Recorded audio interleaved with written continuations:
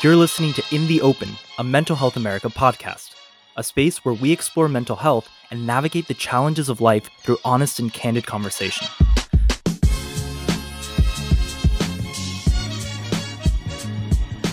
Hi everyone, welcome back to In the Open with America and Teresa today. Hello everyone. We are going to continue our series on grief, and today we're going to talk about depression and grief. The topic is called I Feel Numb. America, do you ever feel numb? Yeah. Depressed? I definitely have gone through that, experienced that. When I have felt numbness, I feel like my body is somewhat disconnected to my head. Does that make sense? I don't know if you've ever felt that. Yeah, definitely in different ways. Although it sounds like what you're saying might be different than like dissociation. I mean, a little bit, but I'm more so focused on this idea of... You feel a disconnect between your head and your body? Yes, I feel a disconnect with all, like, my body's just kind of limp, you know. There's no energy to move. I feel like a sack of flour, like I'm just like going along, dragging. This one's easy for me to identify. I think my depression definitely presents this way. I can get emotional or crying on edge, but I'm not like spending time predominantly crying when I'm depressed. I mostly feel numb, and then when I get into a private space like a car and I get into my head, I can get sad, but mostly it's numbness. Like how does that present itself though in your body? I feel like I've told you this in some other podcasts, but like I could tell like color changes. Oh, you did mention that. And I hate that because I'm just like, God, this like the world literally looks gray. And I don't live in Seattle, so food doesn't taste the same. I know what you're saying about the disconnect. I feel like it's a heaviness. So where you say like you're a sack of flour, it feels heavy. It feels like it's harder to move my body. Yeah. I'm tired. It feels like just being very, very exhausted all the time. I think that encapsulates it.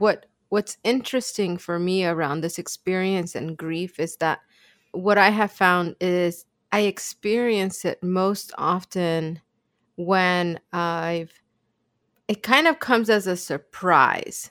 In all these other phases, I'm kind of moving and I'm feeling my feelings, and I may be angry and I'm trying to bargain and all this stuff. But then there's a moment where it just becomes too heavy to try to manage all of these things. So my brain is so exhausted that the only way that it can manage is to manifest itself into this complete numbness that can become overwhelming. Or scary. And you're just like, what happened? I was fine yesterday, right? I was fine yesterday. Yeah, because this is where like anger and bargaining make other people mad at me. This one, people are relieved. They're like, okay, you're numb, but then you get disconnected and you're like, oh, this is where isolation gets really weird. Yeah. Like if you give into it too much, well, how long can I just be alone? For a long time, and the longer you're alone, the scarier it is. Yeah, because you have, I don't know if you have, there may be the tendency to really shut off, right? And for the people that are around you, it becomes more evident. And again, where all these other phases that we're going through, people, it may make them feel a certain way. This numbness, it's so much harder to tap into because you're like, the people from the outside are like, what can I do to help? And there's nothing. Well, that's really cool that they ask to help. Yes. Sometimes I get really scared with the numbness because when you isolate and you live with people who are busy in their own lives, like people sometimes think you're okay, but you're kind of floating about. Like if you see people, they're like, oh, I could tell you're a little withdrawn, but like nobody is necessarily seeking you out to go out or check in. And so when you give in to this numbness or the depression stage, the risk of isolation in a way that gets bad, like triggering an episode, or if you've never had depression, like feeling this grief period for a lot of people can be the trigger for them to develop clinical depression Mm. as a part of complex grief. Especially if you've lost somebody. Like when I work with clients, I see this with partners who have lost their partner. There are a lot of risk factors associated with this stage. One of the things that earlier on in our conversations with this particular series we talked about is the idea that even though you may be going through these emotions, if you've never been given the language to really understand that it is part of a cycle of grief, then you're just functioning. And at that same rate, when you start experiencing like this numbness and this momentary like feeling of anything, then you come to find yourself asking questions like, what's really happening with me now? Mm-hmm. And if nobody tells you, it could be tied to the loss of a friend, the loss of your job, the loss of this significant thing that was part of your life, then you wouldn't know what to do. I also do you find this is true on your side, that people don't know how to deal with this stage? Yeah, it's super scary. So with other ones, people are full of advice, or because bargaining and denial and anger happen, everybody expects that to happen as your first stage. You're shocked for a while and they're there. Something about the grief stage, the depression stage, the timing of the way it happens. I feel like by the time you enter this space, a lot of people have already left. Yeah. And Totally. when they come back, they don't know how to deal with it either. They're like, they have their own shame and their own guilt for having left you behind. Yeah, because there comes that place too that you don't even know how to talk about it and describe what it is. And you don't even have the energy to give in to be able to be like, actually, this is what I'm feeling. No, man, just let me feel what I feel. I don't want to talk to anybody. Yeah. I've been on both sides of this. And because I think there is time that passes, and as the person of interest that you're trying to be the helper, you looking from the outside in, you're like, wow, I do see you're really struggling, but most often people stay quiet because it's so uncomfortable. And the only thing I think that ever really helped me from somebody else was just saying, I know maybe you don't want to talk about stuff, but I'm just going to be here. I'm just going to be here. Yeah. I'm thinking back to when I was not in the grief stage, but somebody acknowledged, like, hey, sorry, I just went through this thing and I don't know, I just withdrew, Mhm. And I can think of times in my life where I was like, ugh, and the overwhelming feeling of shame or guilt for ignoring you or not checking in. But I remember too, if I've said that to people, like if I said, like, I don't know, I just withdrew, your instinct is to just say sorry and then not say anything again. Mhm. So I appreciate that you're like, well, I'm going to be here with you. But I even just asking, like, it's okay to ask, like, or acknowledge, like, hey, I'm sorry. I think I didn't check in with you, as now I feel guilty about that. But how is it going now? Yeah, like what can I do if there's nothing like there? That's putting a lot of responsibility on the person that's going through this to give you input and be like, actually, I need you to go do my dishes. No, man, I don't think anybody's gonna. There's just Yeah. like there's nothing you can do, but just the idea that you're just gonna be around, and if we're just sitting on the couch, I'm gonna sit on the couch with you. Is that cool? I'm just gonna be here. Yeah, I agree. I don't know that most people would know, like, what can I do to make you feel better? Which Mhm. is like when we ask that question, it's because we want people to feel better, not because we're comfortable sitting with their suffering, right? Right. Yeah. It's more of a selfish ask. But that's why, like, maybe just saying, well, how is it going? Like, how are you feeling now? Doesn't require effort. And I think, I don't know, I'm able to say, like, okay, well, yeah, this is how I am now. Like, that's easier lift to update someone on my current state of mind than it is to know what solutions will make me feel better.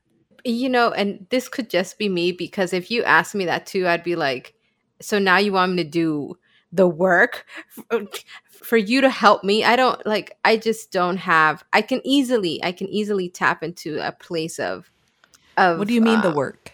Like if you're so feeling grief and you're sad or you're depressed or you're numb, and I say sorry, I haven't checked in on you. Like, yeah, it sounds like it's been hard or lonely. Like, how are you yeah, doing now?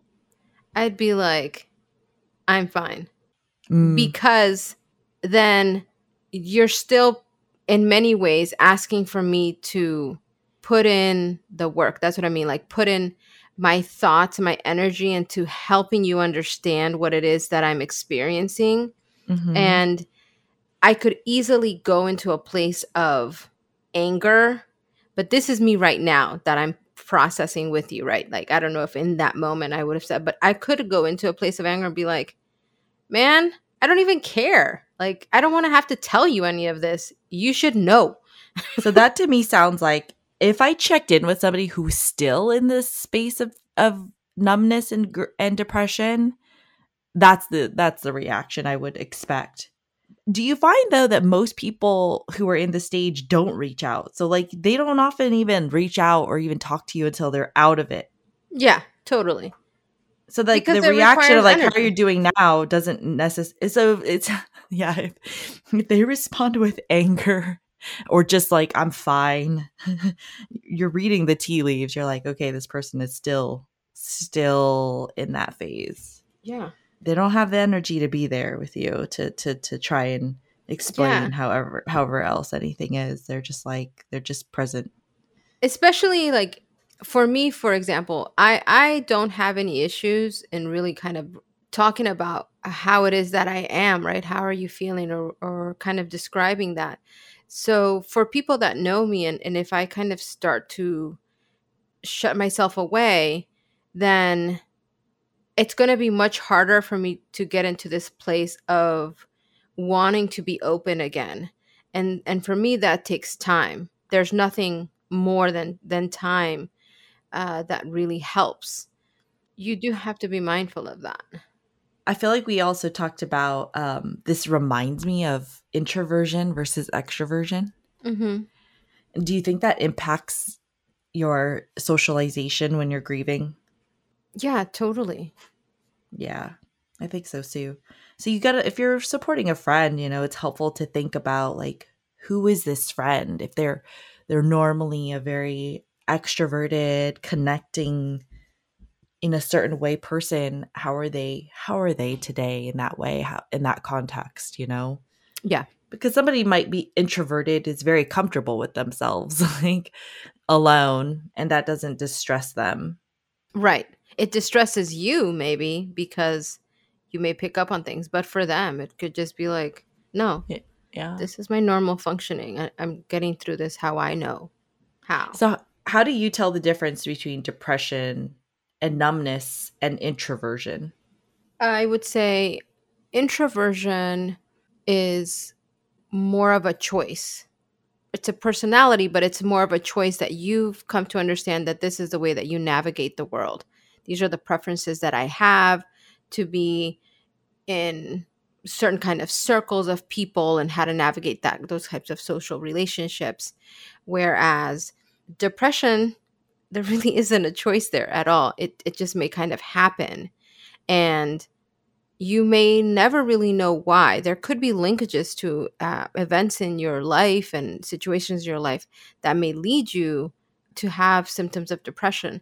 But then this aspect of numbness, I believe that numbness is something that comes about, and in my experience has come about after I've been feeling all of these other things that I become overwhelmingly exhausted from having to deal with the outside world. Yeah. I think I can also tell because as an introvert, when I'm alone, I'm still having fun. I still enjoy my time.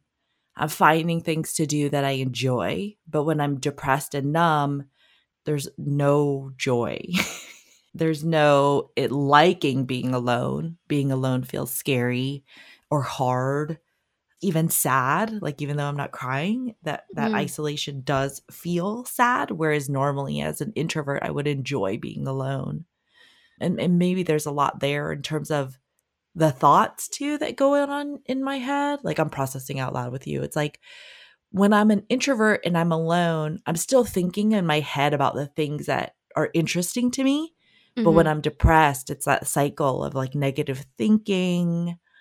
You know, you can kind of run in your head those thoughts that just maybe a different feeling of the kinds of what ifs, or people would be better off, or whatever it is that is your version of intrusive negative thoughts. Mm-hmm. Mm-hmm. So what works to get you out of that space? This is such a cliche, but it is time. I have to be able to just experience the wholeness of this feeling to be able to move past it. In the same way that it kind of gradually happens, I think there's a gradual progression of, all right, I gotta snap out of this because it's too much. That's interesting. Maybe because I have depression, this is the one that scares me. Mm, So when I feel this way with relation to grief, I'm actually more inclined to activate because I'm so afraid of triggering a depressed episode. interesting. Yeah. I don't act on the other ones because I don't, like I said, I tend to avoid anger or conflict. Mm-hmm. I don't lean into it. If I start to feel like color is fading and I start to think about the way I have suicidal thoughts, it really scares me because the episodes are really bad. I don't ever want to go there, you know? Yeah, so those are your red flags that you're like, okay, immediate action required. Yeah, get your act together. Yeah. Don't go there. Call in the forces. Is it Mm-hmm. meds? Is it people who I need to talk to? And over the years, I have gotten really much better about not feeling shame about acknowledging that I feel depressed. And I've also been better when people call me out. Like I used to feel really Mm. bad and isolate when people would call me out. And now when they call me out, I'm like, okay, you're telling me something. You're my support person. You're saying that this is a sign for you. This is a trigger. So like listen and don't do stupid things where you like run away from people because your loved ones are trying to tell you that they're there. So if you start experiencing this numbness based on what you just said, does that mean that because you're lighting the flags and saying, hold up, something's happening, is Yeah. it less likely that you will actually move into more of this like full on numb state because you're doing a lot of the kind of preventative work? Yeah, I think I have to. Okay. That's where I am.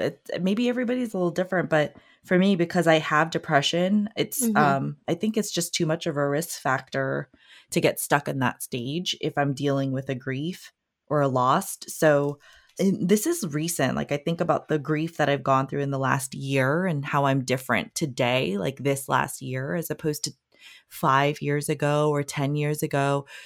10 or 15 years ago, I would have really just given in because I don't think I would have had the insight about how much losing something would have been a trigger for my clinical depression. I kind of would have Okay. given into it a little bit more and that would have and then it would have been bad because, whereas I have, one or two depressed episodes in a year, ideally only one, that a bad year I could have like a couple more.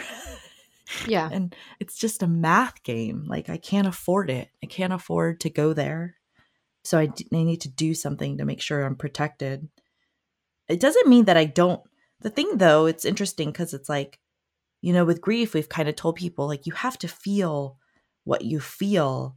And I do feel sad, but I kind of have to use some of my coping skills, like intellectualizing it. So I don't fall into the emotional state of it. I have to talk to myself and say, this is sad, like Mm. this is the way my body wants to feel this way. This is what your brain is doing. But I can't I would say I don't I would be afraid to fully give into that space because it's not a really healthy space for me to be in.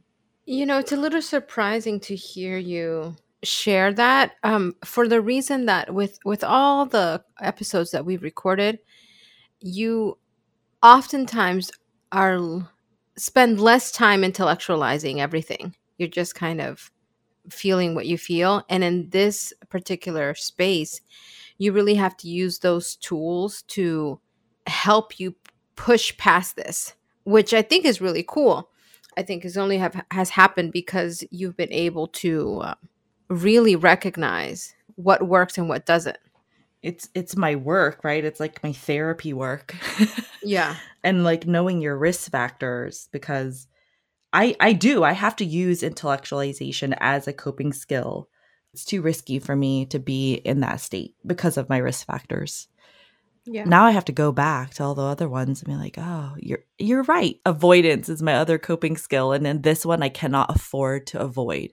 And I'll just say, like, when I get depressed, the where things get scary for me, like I think in learning who you are and learning how risk factors become triggers for what your brain is. I think it's been helpful as well to think about timing and what comes first. So I talk about this with my clients, for example. We're like, okay, when you had an episode, what changes first, second, third, or fourth? What are your red flags to tell you how far you've progressed?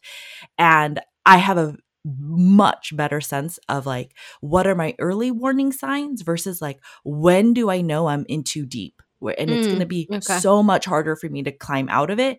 And my only goal is to only get to stage 3 and not stage 5 or 6, you know? Like, yeah. If I let myself get so bad, it's going to require more extreme intervention.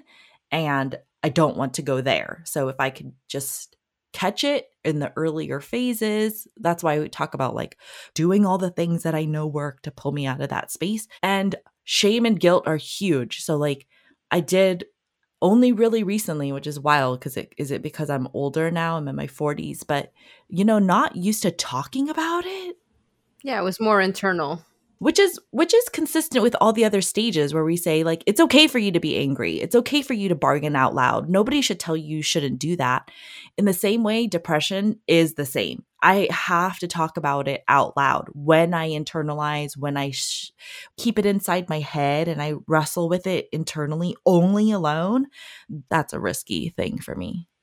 I think what resonates with me most out of this conversation is that you have to be very careful of the slippery slope that exists when you're in this feeling and phase of numbness, because it can really go in a very negative direction if you kind of let it progress. And with that same kind of thinking, it's not like you can prepare for it, but there is a component of knowing in some way that this is such a normal part of what we go through when we go through grief, that knowing I can move past this as well in the same way that I've moved past all these other phases. Yeah. That it will gradually get better. Yeah. It does get better. All of these stages do get better with time and support. That is the nice thing, even though it does sound trite.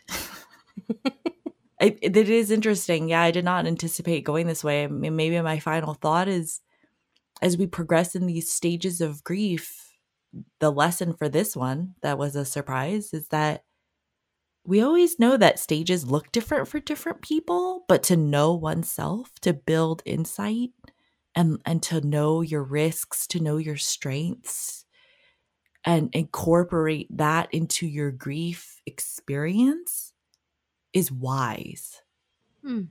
And avoid shame. That's just a nasty feeling. It comes from somewhere that's just not ever good or helpful. All right. Well, we'll talk to everybody next week. Keep fighting in the open, everyone. Thank y'all.